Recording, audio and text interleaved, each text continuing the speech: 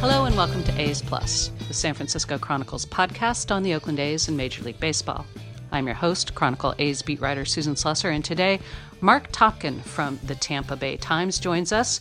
The Rays beat writer will tell us all about what kind of moves Kevin Cash might be able to make in Wednesday's wildcard game and who the top Rays players are to watch for in that game.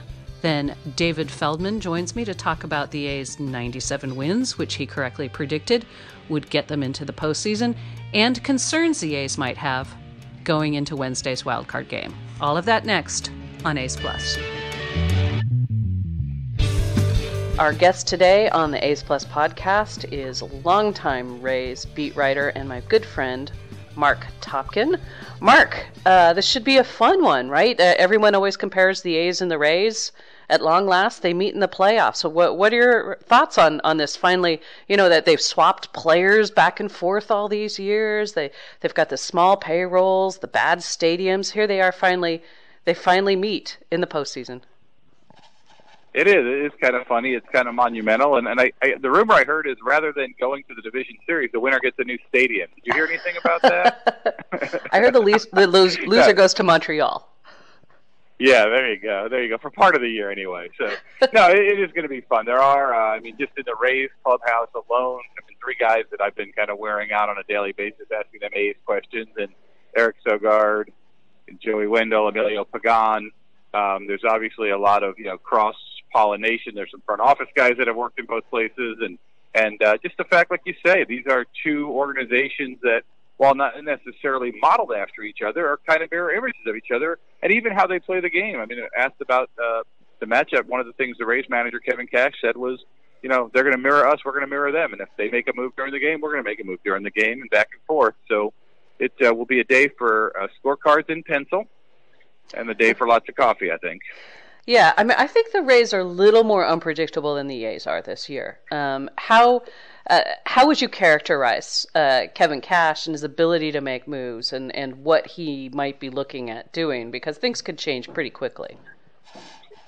Yeah, I think the best way to characterize the way Kevin Cash's managing style, and as he's kind of grown into it, in this being his fifth year here, is he doesn't really care what anybody thinks. I mean, he'll make the move that he thinks is right for the team. We've seen him take Charlie Morton out of a game in the fifth inning in Boston, which seemed crazy at the time.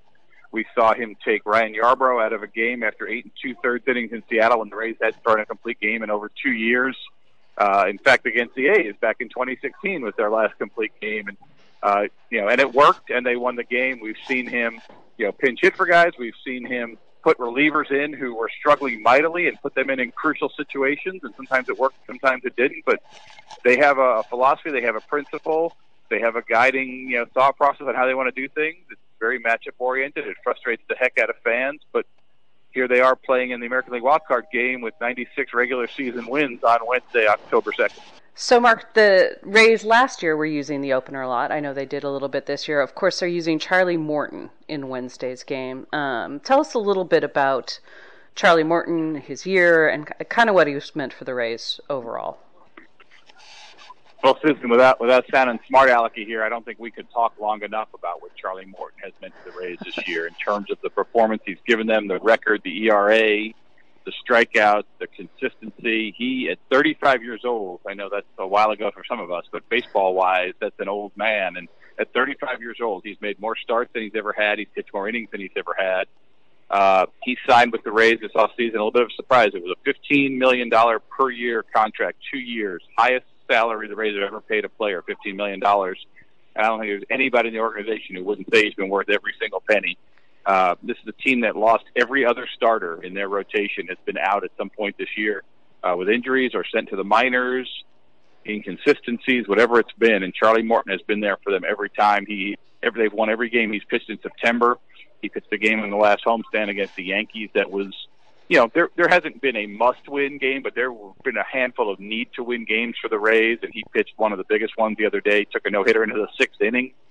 I mean, just been dominant. And that's not even getting into what he's done with this young team in the clubhouse and off the field and the leadership and the guidance he provides. And, we heard when he came over, from the Astros, how revered he was there by the fans, by the players. A.J. Hinch, who I know you know well also, just one of the most, I think, sincere managers out there, and he raves about Charlie Morton. The Rays went back to Houston. Charlie Morton pitched there, and honestly, there were mixed emotions in the stands. I mean, people were cheering for Charlie Morton as much as they were cheering for the Astros. So it really can't be defined how much he's meant to them. He's clearly the guy to pitch. He's won a World Series. He's gotten the final out of a World Series in Game 7 for the Astros in 2017. So he is the guy to pitch a winner take home, do or die, one and done kind of game. No question about it. Wow. From afar, it looks like the bullpen has really been working on all cylinders. And I know there were some sort of juggling and late additions. How would you define sort of the bullpen at this point? Well, let's put it this way, and this will speak to the humility with which the Rays also operate. Emilio Pagan, whom they got from the A's, who was actually on the A's postseason roster last year, didn't make the team out of spring training, and he's their closer. So you just think of it that way. Is they kept Wilmer Font over Emilio Pagan at the end of spring training because Font was out of options, and they sent Emilio to the minors. He pitched his way up by mid to late April or so, and kind of bounced around a little, and then as other guys failed and faltered, they gave him a chance. He has 20 saves right now. Never had one in the big leagues before, obviously.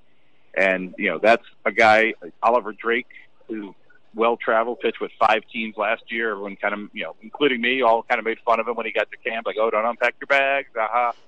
He got started the year in the minors. He's been a huge, huge part of this. Nick Anderson, whom the Rays got at the July 31st trade deadline from the Marlins, of all the bigger name relievers traded, I know we could discuss this for a long time, but of all the bigger name relievers traded, Nick Anderson might have had the best season of anyone, much more than some of the established closers that other teams got. What he's done for the Rays since he came over. So they've kind of patched this thing together. Colin Poche was the guy who started the year in the minors and did miserable, had a rough spring. They thought he'd make the team, had a rough spring, sent him to the minors, didn't do well. And one of those things where they kind of went against logic and called him up anyway, even though he didn't have good numbers at AAA, and thought maybe he needed to be challenged differently. And, he's given up a lot of home runs. He's a lefty, and some of those Oakland right-handers will have a good opportunity against him because he doesn't throw it real hard. And when it doesn't get where he wants it to go, they can hit it out. But he's been really effective for them lately, and they just kind of pieced this thing together. So it's really interesting. They started the year with Jose Alvarado thinking he'd be their high-leverage back-end guy. Cash doesn't like to designate an official closer, but Alvarado was supposed to be the guy. He had a miserable season. He's been shut down. He's been home on personal leave. He's been hurt twice. He's done for the year. So the guy they expected to do the most has done the least, and all these other guys have done a ton. That's something. By the way, the Rays have 3 of the all-time nicest former A's in Sogard, Pagan, and Joey Wendell, which that's saying well, something. You trained them well. So I appreciate it, because they are all incredibly respectful, accessible, polite, thoughtful. I mean, if you had a list of things as a journalist, as you and I in our business, what you look for in players, it's not what their stats are. It's those type of things, and those guys are high on the list. They're 80 interviewees. Yeah, I would like to have all of them back, please. Thanks. You get them for 2 days. The Rays lineup, you look at it and it's, that nobody super jumps out. There's not like a big superstar. So what to you makes the Rays lineup go? Is there anybody who you would really consider, the most dangerous? What jumps out to you about the Rays lineup? Yeah, I mean, Austin Meadows, this is one of the guys they got from the Pirates for Chris Archer, and will go down, at least to this point, as one of the greatest trades ever from Rays history. Just first full year in the majors, just emerged this year. 33 homers, leads the team in RBIs, just tons of clutch hits. He's a lefty swinger. He'll play probably DH. He could play left or right, but he'd probably end up DHing in the wild card game. He's probably their most potent bat. Tommy Pham, obviously one of the most intense players in all of baseball. Guy who's been kind of a surprise, and I'm not sure where he'll hit in the order. He's hit cleanup sometimes. He's a right-handed hitter, so again, it'll depend on how Oakland is set up pitching-wise. But Travis d'Arnaud, what a story that is. He was the guy who was released by the Mets a couple weeks into the season after spending almost all of last year rehabbing from Tommy John as a catcher. Got hurt early last year, all that rehab time. They signed Wilson Ramos this year. They decided they didn't want d'Arnaud as a backup. His $3.5 million contract. He signed with the Dodgers. He's from the LA area. He honestly said he just wanted to go home and be in a winning environment. He wanted something to kind of cheer him up, like be around positive people and winning people, and see if that helped him, because he was obviously really down.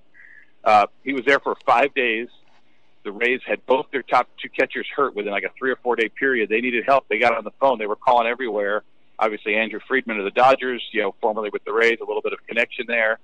They decided they didn't really have a spot for d'Arnaud. He had one at bat in those 5 days. He wasn't going to fit. They were trying to use him as a third catcher, part-time position player.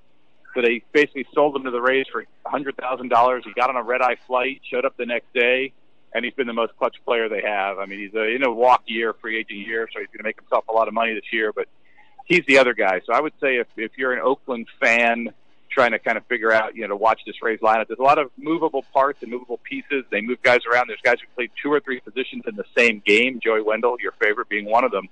But Travis d'Arnaud and Austin Meadows are the 2 guys you want to look for that could do some damage offensively. Yeah, and a lot of speed, more speed than the A's. So, again, a team that can throw a lot of different things at you over the course of a game, which is interesting. How would you say the health of the team is right now?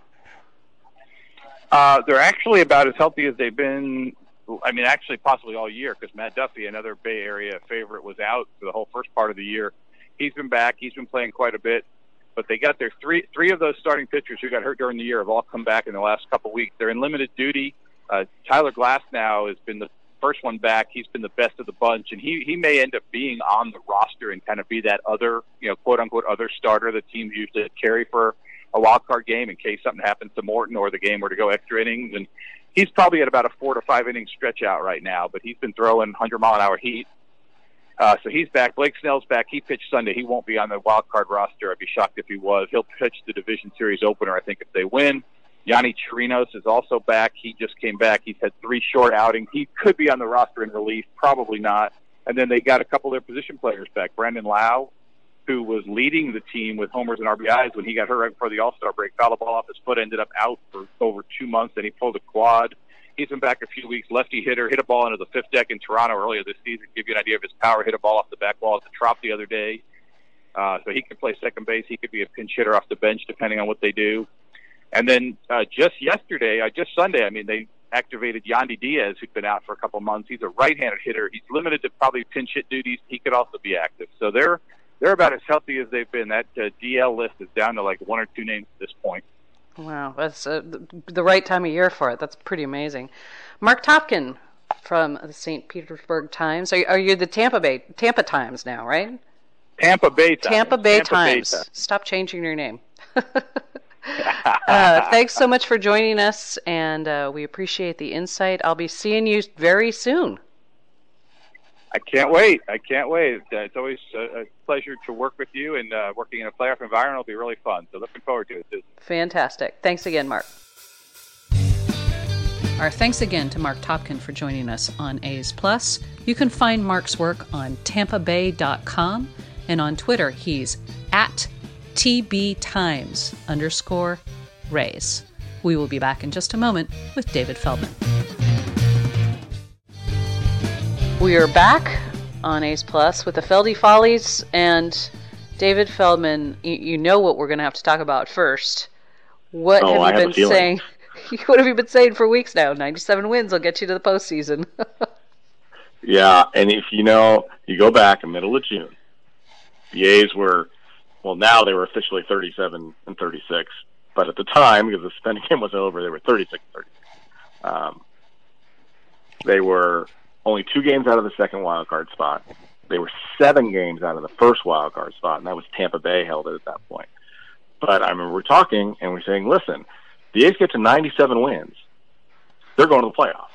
Because in the wild card era, no team that has won 97 has failed to go to the playoffs. That's the magic number. And what do they have to do at that point? They had to basically play 666 baseball, win 2 out of every 3, go 60-29 to get to 97, 61-29 to be official with the suspended game. But and they did it. Yeah. They went 61-29 to get to 97 wins. And you do that by winning 2 out of every 3 games. And you do that by winning series. And you look at their last 29 series, they went 19-4-6. They did exactly what they had to do to get to 97, and it's really impressive that a team that was a 500 team for the first 2.5 months could turn it on like that and finish with 97. Yeah, I mean, you called it exactly. It's in a long time ago, so that's incredibly impressive. Now, winning series is one thing. The A's now go back to the wild card game, which has not been their friend, as we well know. They do have the home field advantage this time, but how do you feel like they set up for a one-game playoff this time around? Well, you're right about no luck. This century, they've had no luck in do-or-die games. They have lost 8 straight do-or-die games, starting with Game 5 in 2000, Game 5 in 2001, Game 5 in 2002, Game 5 in 2003. And remember, and these do-or-die games, they've had home games before. They had Game 5 in 2001. They had, Game 5 in 2002, in 2000, and 2003. They had Game 5 in 2012 and 2013. They still weren't able to win it. So it's not an automatic that they're going to win the game. But it's such a relief to have this wild card game at home. I don't know what it is. I think the fans felt it. I know I felt it. It was so important for them to host this game. Maybe because the last 2 times they've made the postseason, they didn't even get a home game. And that is just, it's so depressing for your fan base not to be able to celebrate your team in a postseason, because, you know, postseason games are unlike any other game, and the energy and the excitement to not get to experience that is like not even making the postseason at all. So to have this game at home and to have that experience, I think, is a huge plus for the A's. But in no means is it a guarantee that they're going to win the game. No, I think I saw a stat the other day that showed that since the advent of the second wild card team, that wild card road teams actually have the better record. Right. But the Coliseum, there will be 50,000 plus there. It will be loud. There will be drums aplenty. That should be fun.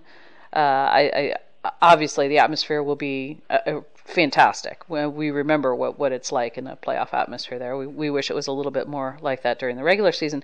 However, to me, there is a concern going into the postseason. There are a couple of concerns, but first of all is this team. They're getting on base, which is what you want to see, but they are not hitting with runners in scoring position. 2 for 45 on the season-ending road trip. David Feldman, is this something that that it all starts a fresh Wednesday, or is this something where you feel like, maybe this is something to worry about a little bit? I think it is a concern, because this team, as we talked about, especially during those first 2 months when they were a 500 team and at times under 500, 6 games under 500 at one point, they relied on a home run to score. They weren't putting together rallies. And then as they got hot, you started to see more of hitting up and down the lineup. Ramon Laureano carrying the team in July by getting hits. Mark Canha picking up that when Laureano went down. And now we got into September, and the A's started going back to their home run is the only way we score ways. And this road trip was just, it was so absurd how bad they were with runners in scoring position. And you said that they went 2 for 45. Only one of those hits scored a run. Yeah. And luckily, that was Chapman's home run against the Angels, which, I mean, you think back to these pennant races, maybe one of the biggest home runs hit in any of these pennant races the A's have been in. It is a concern. I don't know how you get out of it. This team isn't going to change their ways. They're not going to start bunting. However, when Laureano did bunt, it led to a 2-run homer. Just saying. It was a terrible bunt. Horrible bunt. But, as I have always said for the last 50 years, bunting is good luck. I just, at times, though, during that road trip, I would like to see them do a little more, putting guys in motion and doing things, because it was just, if it wasn't just outs, it was double plays. I mean, it was just brutal outs with runners on base. Yeah. I do believe you start fresh on Wednesday. The A's aren't going to change the way they play. They aren't going to start bunting or hitting or running or any of that thing. That's not going to happen. You just hope your guys that you count on are able to come through and don't put too much pressure on themselves. Having these 2 days off before the game, I think, is a really good thing. I think even having the Sunday off in Seattle was a huge thing to get guys off the field and stop playing with this pressure, because there was a lot of pressure on them this week. Even though this is a loosey-goosey team and they had a celebration after a brutal loss, they're still pressure to get this home game, and they did it. Now they have a chance to relax and restart, and you just hope it doesn't this bad runner scoring position doesn't follow them. Yeah. Well, that's you make some good points. I talked to Darren Bush, the A's hitting coach, and I talked to Mark Canha yesterday about the hitting with runners in scoring position, and they both made the point that it's clearly sort of a pressure-related thing because they're getting men on base. It's not like they're not hitting. The opportunities are there. Darren Bush said, that tells me it's guys pressing. And Mark Canha said, we're being over-aggressive. We're not being patient. We're getting a lot of off-speed pitches, and we're not kind of getting deep into counts. He said, we just got to get back to being willing to hit with 2 strikes to make sure we get the pitch that we want to hit, and that's the key. So we know the A's can do that. They've got a bunch of guys who are good hitters and who can hit with 2 strikes, and if they're not feeling pressure, I think they'll be fine. However, a 1-game playoff, there's very little more that's full of pressure than that. That's that's the most pressure-packed situation you can get in baseball. So they really need to, if it's in their heads, they need to get it out of their heads somehow. Now, I think you mentioned the days off. That's huge for them. A lot of the A's players are very banged up. They don't want to discuss it for a lot of reasons, but among them, they don't want to make excuses. But Matt Chapman's legs are not good. He didn't want to use it as an excuse for why he's not been hitting. But and also he got hit in the head. He keeps getting pitched up and in. This poor guy, he's playing sort of a little bit. He's certainly not at full strength. Let's put it at that. But most of the outfield is very banged up. Chad Pinder can barely walk at this point. He's got all sorts of things going on. He still wants to be out there. He's still a useful player. He's been hitting the ball maybe harder than anyone else on the team, and 3 days in a row, opposing players make spectacular catches on balls he hits in the gap. So this guy can't catch a break all season. That kind of encapsulated his whole year. But Robbie Grossman's got a shoulder thing. Of course, Piscotty's just coming off the IL, and we know what Laureano's been dealing with that the stress fracture or stress reaction in his right leg, and you can see sometimes when he's running that he is certainly not 100%. So and everybody else is dealing with things. That this was a team that needed rest, and you kind of have to think that's certainly at least going to help when it comes to the offense. Yeah, it's just to refresh, restart, and get off your feet for a couple of days. I think it's a huge thing. It's even more impressive how they played down the stretch with these guys banged up like they were. And really, how many stars can we put next to Marcus Simeon's name that here's a guy playing shortstop who goes out there every day, plays every day, and plays at the level that he played? It's even more impressive when you look at what was going on around him. It's interesting when you look back at this A's year and injuries, right? Because they didn't have the years like years past where they had 10, 12 guys on the injured list at the same time. There wasn't these massive injuries all coming at once. But it was spread out over the whole season, starting with Olsen, right, missing over a month. They lose Piscotty, they lose Laureano. It's amazing how they made through, and they got a little lucky that it didn't all happen at once. But they did have injuries throughout this year that they had to overcome. Yeah, and as we've mentioned, obviously the Montas suspension too. Piscotty winds up in an interesting situation. He's been the everyday right fielder really for 2 seasons, but while he's on the IL, Laureano moves over to right, looks maybe better in right than in center, and Mark Canha looks really good in center. That's certainly fine. I mean, it's a good combination. So that right field spot is not, I don't think, available right now. I think if Piscotty is on a postseason roster, he's coming off the bench. He's got a great postseason track record, but he gets into the final game of the season. That's the only game he's played in more than a month. In your mind, is he on the postseason? Maybe for the wild card game. I don't know what you do in a longer series when you've got really a shorter roster because you've got to add more starters back in. It's going to be an interesting decision. Even in the wild card roster, the A's could opt for Franklin Barreto, who might be a little bit more versatile and might be a better pinch running option than a guy who's coming off the IL. Yeah, I have a hard time putting Piscotty on the roster right now, basically because he hasn't played, like you said, in over a month. I mean, 1 game, 4 at bats yesterday in Seattle, didn't look great. How can you? Yeah. I mean, it's just You've been out. You have the leg problems. I don't know if he can be a factor in a postseason game in any way. I like Laureano and Wright. I think his arm play is even a lot better in Wright. Oh, it's so great, yeah. In Canna, I thought we saw something on the Saturday game in Seattle. We saw his maturity in center field in the 8th inning with Diekman pitching, where there was a line drive to center when he could have came in and tried to make a great catch, and he didn't. He played back, played it on a hop, kept a run from scoring. That's the maturity of him that we didn't see when he first came up. I mean, he played center when he was first up in 2015, and it was a disaster because he didn't know what he was doing. Now that showed me right away, okay, this guy's thinking baseball, and he's playing.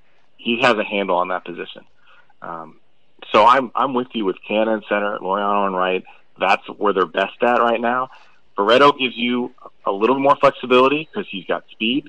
He can come in defensively and play second. I think, especially in a one game, I think I'd rather have Barreto than Piscotty. Yeah, and I just don't see how if they move on, how there's even the roster flexibility to carry Piscotty. Which, this is a guy. He has been one of the few A's players that I think you could say has been clutch. He has a nose for the big hit, and he's done it in the postseason. He hit 3 home runs in a series against the Cubs in 2015. That's impressive. That's going to be a really, really tough decision. And obviously the A's have a lot of, sentimental attachment to Piscotty too. He's been the guy. He's local. Everyone knows what he went through with his mom. And he's a stand-up guy, a team leader. That's going to be a tough one. But from a sheer practical sense, I'm not sure. I'm with you. I'm not sure how he's necessarily the guy that they choose. Maybe for a wild card when you do have a little more roster flexibility. We don't know how many pitchers they're going to take.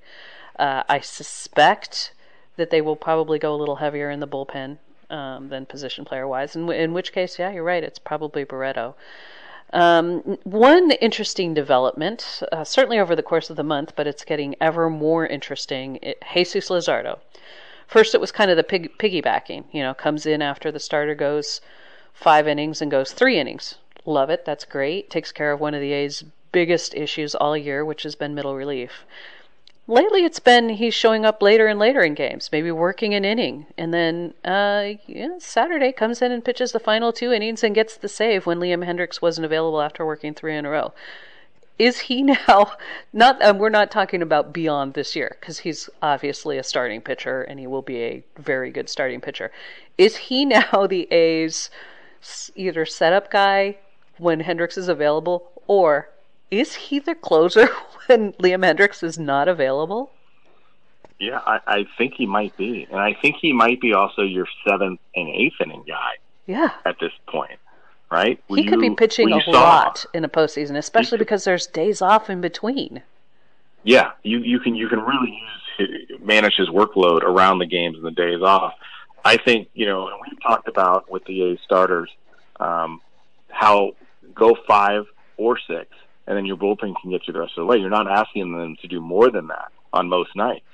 Well, we like the job that Petit did all year. Obviously, Hendriks. Soria, now that he's had days off in September, has looked like a totally different pitcher. He's been dominant when he's been out there. These days off have paid such huge dividends. But now you have Luzardo, who's a multi-inning guy, and that Saturday game in Seattle showed you they brought Petit in for the 6th inning, and then Luzardo pitching the last 2. And they were trying to get 2 out of Petit, and I think they could have. For me, I'm not a huge Diekman fan. He scares me every time he pitches because he's going to walk somebody or something horrible is going to happen. Thank God Murphy saved that wild pitch. Yeah, that was nice work by him. I asked Melvin about that after the game, and he kind of downplayed it. I was like, well, it was a pretty big situation, and not a lot of catchers get that one. No. So if they could stay away from Diekman and Buchter and get Luzardo to be your bridge to Hendriks, that puts them in a great situation. And we've talked about how other guys have come up and done this, K-Rod, David Price. We didn't see Sale in the postseason do it. We saw him do it in the regular season. Teams haven't seen him. Tampa Bay has not seen Jesus Luzardo. Yeah. So this is a weapon where you're going to come in a high-pressure situation with a pitcher who, at least from the outside, doesn't look like he feels pressure at all. Not at all. That's what I was just going to say. That's as impressive as the stuff is, and it is. It's just lights out stuff. It's the poise and the demeanor that you go, oh man, this. Bob Melvin said the other day, he just does not show any nerves at all. He's gotten himself in a couple of tricky situations, and every time he just smoothly sails right out of it. Yeah, and he works quick on the mound, which I like, especially as a reliever. He puts the batters off balance because they're also feeling the pressure and they don't have time to get that deep breath. Lazar's ready to go, and he's coming at you with stuff. I know some people have compared him to Johan Santana, but to me, he's Liriano from the Twins in 2006. I mean, the way his stuff bites, the way he changes speeds.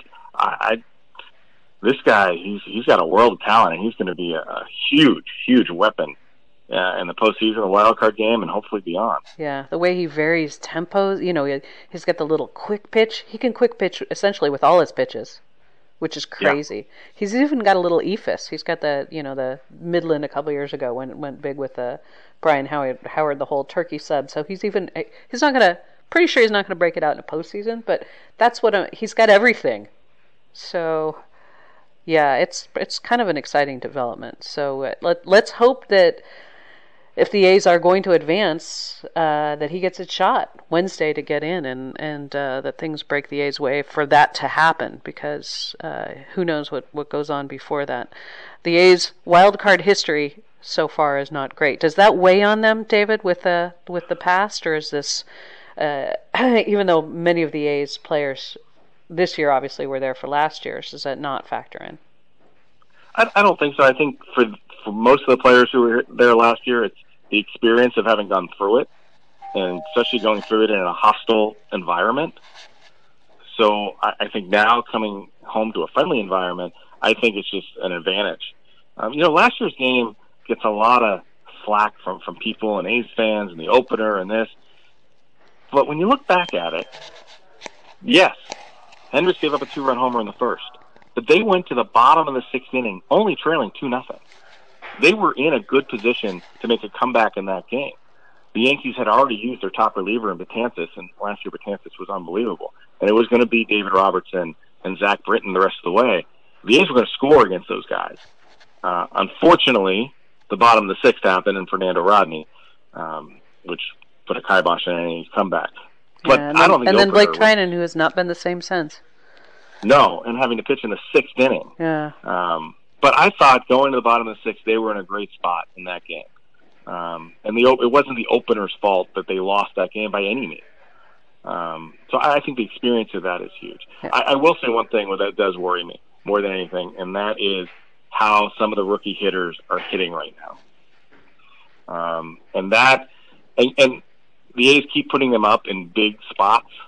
And Seth Brown, who got off to this great start, right? His first 18 games hitting .386, coming through in the clutch. His last 8 games, he's 0 for 18. Yeah. And he's hit some balls well, but they keep going to him in these situations. And Murphy, who, again, he got off to hitting .400 in his first 10 games. Well, in his last 10 games, he's 1 for 23. These guys are going to be, I assume that Brown's going to be in the lineup. I assume Murphy's going to be in the lineup on Wednesday night. Yes. And they need these guys to produce, and we talk about the runners scoring piece, and a lot of times it's these hitters coming up in those situations, and they are rookies. A lot of pressure on those guys. Their first time through this. More than anything, I think that has me the most concerned is how they have performed down the stretch. Yeah. You know what? It wouldn't stun me if Grossman's in rather than Brown, based on that. I mean, that's kind of a pick-em at this point. Certainly when you're looking for a guy with a little bit more experience, Grossman might be the guy that gets the nod there. But he's also very valuable coming off the bench, and Bob Melvin has talked a lot this last couple of days about, the fact that Tampa Bay is a team where it's one move after another, and you have to be able to counter it. And I think you probably want Robbie Grossman as a guy that you have on the bench to be able to counter some of those moves. So that's going to be yet another interesting decision. Now, as we talk, the A's still have not named a starter for Wednesday's game. People listening to this might be listening after the starter's named. I fully expect it to be Sean Manaea. Billy Beane hinted pretty strongly last week on the A's Plus podcast that it would be Manaea. It's between Manaea and Fiers, clearly. What are your thoughts on that? It seemed pretty obvious to you that it should be Sean Manaea, or do you have any reasons to lobby for Mike Fiers? Or Homer Bailey? It reminds me a lot of the decision that went into the Game 5 starter in 2013. They had to decide between Bartolo Colon and Sonny Gray. And Sonny Gray had pitched really well in Game 2 against Verlander, matched him 0 for 0. And that's what they went with. And no problem at the time. Colon had been, there all year, had been very consistent that year, and he pitched okay in Game 1. Okay, that's fine, Sonny Gray. I think they're going to make the same sort of decision now with Sean Manaea.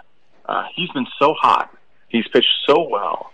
He's only given up 4 run-scoring hits in his 5 starts, right? The 3 homers and the double. And he looks totally different than he did before in the fact that he's throwing every pitch with conviction. Yep. He knows what he wants to throw.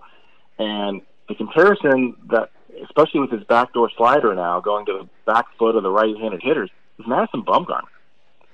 Interesting. And because he's throwing the ball, his velocity on his fastball is really low 90s. It's not the 95 or 96 when he first came up. He's lower in the radar zone now. But because the off-speed pitch and the slider and the way it bites, it's making his fastball look a lot faster. And it reminds me of Bumgarner. And the way that he's throwing, plus a left-handed pitcher against a lineup with the Rays that has some very tough left-handed hitters, I think gives you your best chance to win. And especially when I look at the Rays, the guy that scares me more than anybody in that lineup is G-Man Choi. He has gotten big hit after big hit coming down the stretch for the Rays. And he scares me. As the one real big power threat, you need to neutralize that. I think Sean Manaea does the best job at neutralizing that. Interesting. Bumgarner, that's not a comp I would have thought of. Billy Beane mentioned John Tudor in that great 85 season that he had as sort of his comp for Manaea this year, which is interesting. So that's two guys I would not have put in the same sentence as Bumgarner and John Tudor, but you know what? It's all pretty good, especially if you're talking about that 85 season. So. Yeah. Yeah, I mean, Fiers obviously has been very good at home, and he's had the great start 2 starts ago and looked okay the other night. So the one reason that I would think they might consider him for the wild card game is more looking ahead, because do you want him starting at Houston, where he absolutely got shredded earlier this month against a team that he has trouble against, and you're ensuring he would get 2 starts in a series if the A's move on to a division series? That's the one thing that might give me a little bit of pause, but he's going to have to pitch somewhere in that series anyway. Yeah, and you know what? I know his last 2 starts against Houston were not good, right? The first start in Oakland, where he gave up 4 homers, and then he goes to Houston and 5 homers, 3 in the first inning. So that's not good. But I also think back to the middle of July in Houston when he pitched into the 8th inning. Yeah. And the only runs he gave up was an inside the park home run by Gurriel and a ball that Laureano should have played back on, much like Mark Hanna did last Saturday. Would have stopped those runs from scoring. So he's shown that he has the ability to pitch to this lineup. He's made, over this season, he's made 5 starts against the Astros. 2 of them have been outstanding, 1 in Oakland, 1 in Houston, and 3 of them not good. Yeah. So that's tough. It is tough, but I think the A's, they're smart enough. They're not going to look ahead, and they're going to say, "What's our best option to win Wednesday?" Right. Which is what that is what they do need to do. Who do you have as a second potential starter available? Do you go Bailey or do you go Fiers? Especially at home, I'm starting to think, and with days off, etc. I'm thinking Bailey maybe. Yeah, I would think there. I think Bassett's going to be there for length as well in the bullpen, which is another guy who can give you multiple innings. It might be actually a pretty good weapon in certain matchups because his curveball does play, especially when teams are, in a pressure game, you're a little bit more excited. You're a little bit more going to jump at the ball, and Bassett may be able to fool him a little bit. But for your next long man, I would think it's going to be Bailey. Yeah. Because, again, hate to look ahead, but if you are looking ahead, in my mind, if I'm going in the Houston series, my rotation is going to be Mike Fiers in game 1, Brett Anderson in game 2. Yep. Because Brett Anderson does very well against Houston and Very well in Houston. Yeah, it's a good matchup for him. Yeah. So then you go 3, you can go there, you can go Bailey, and then Bailey 4 at back home, to Manaea. and then Manaea. Yeah. All right, I like So- it. We figured it out, David. They Weirdly, were just the call A's us and ask us. they never listen to us. I don't know why. Well, you did call it with the 97 wins, right on the money. Pretty major accomplishment for a team to win 97 2 years in a row, especially dealing with some of the issues. Last year was losing essentially the entire rotation and having a completely different rotation by the end of the year. This year, with all the many things that we've talked about, from the Frankie Montas suspension to all the other injuries, and then complete non-performance by Treinen and Trevino and the Davis power slump, it's really been quite an accomplishment for this team to have done that. No matter what happens on Wednesday, and we will talk to you, I think, probably later in the week, either way. Yeah, hopefully it's not a post-mortem. Hopefully it's a look ahead to the ALDS. Sounds great. Thanks, David Feldman, for joining us on A's Plus. Thanks, as always, to David Feldman for joining us on A's Plus. David is an official scorer and a stats expert who appears regularly on A's Plus. Our producers today were G. Allen Johnson and King Kaufman. We will be back again later in the week with more A's Plus. Thanks for listening. A's Plus is part of the San Francisco Chronicle Podcast Network. Audrey Cooper is the editor-in-chief. If you like this show, please subscribe, tell a friend, or give us a review. Follow me on Twitter @Susan Slusser, or you can email me at slusser@sfchronicle.com.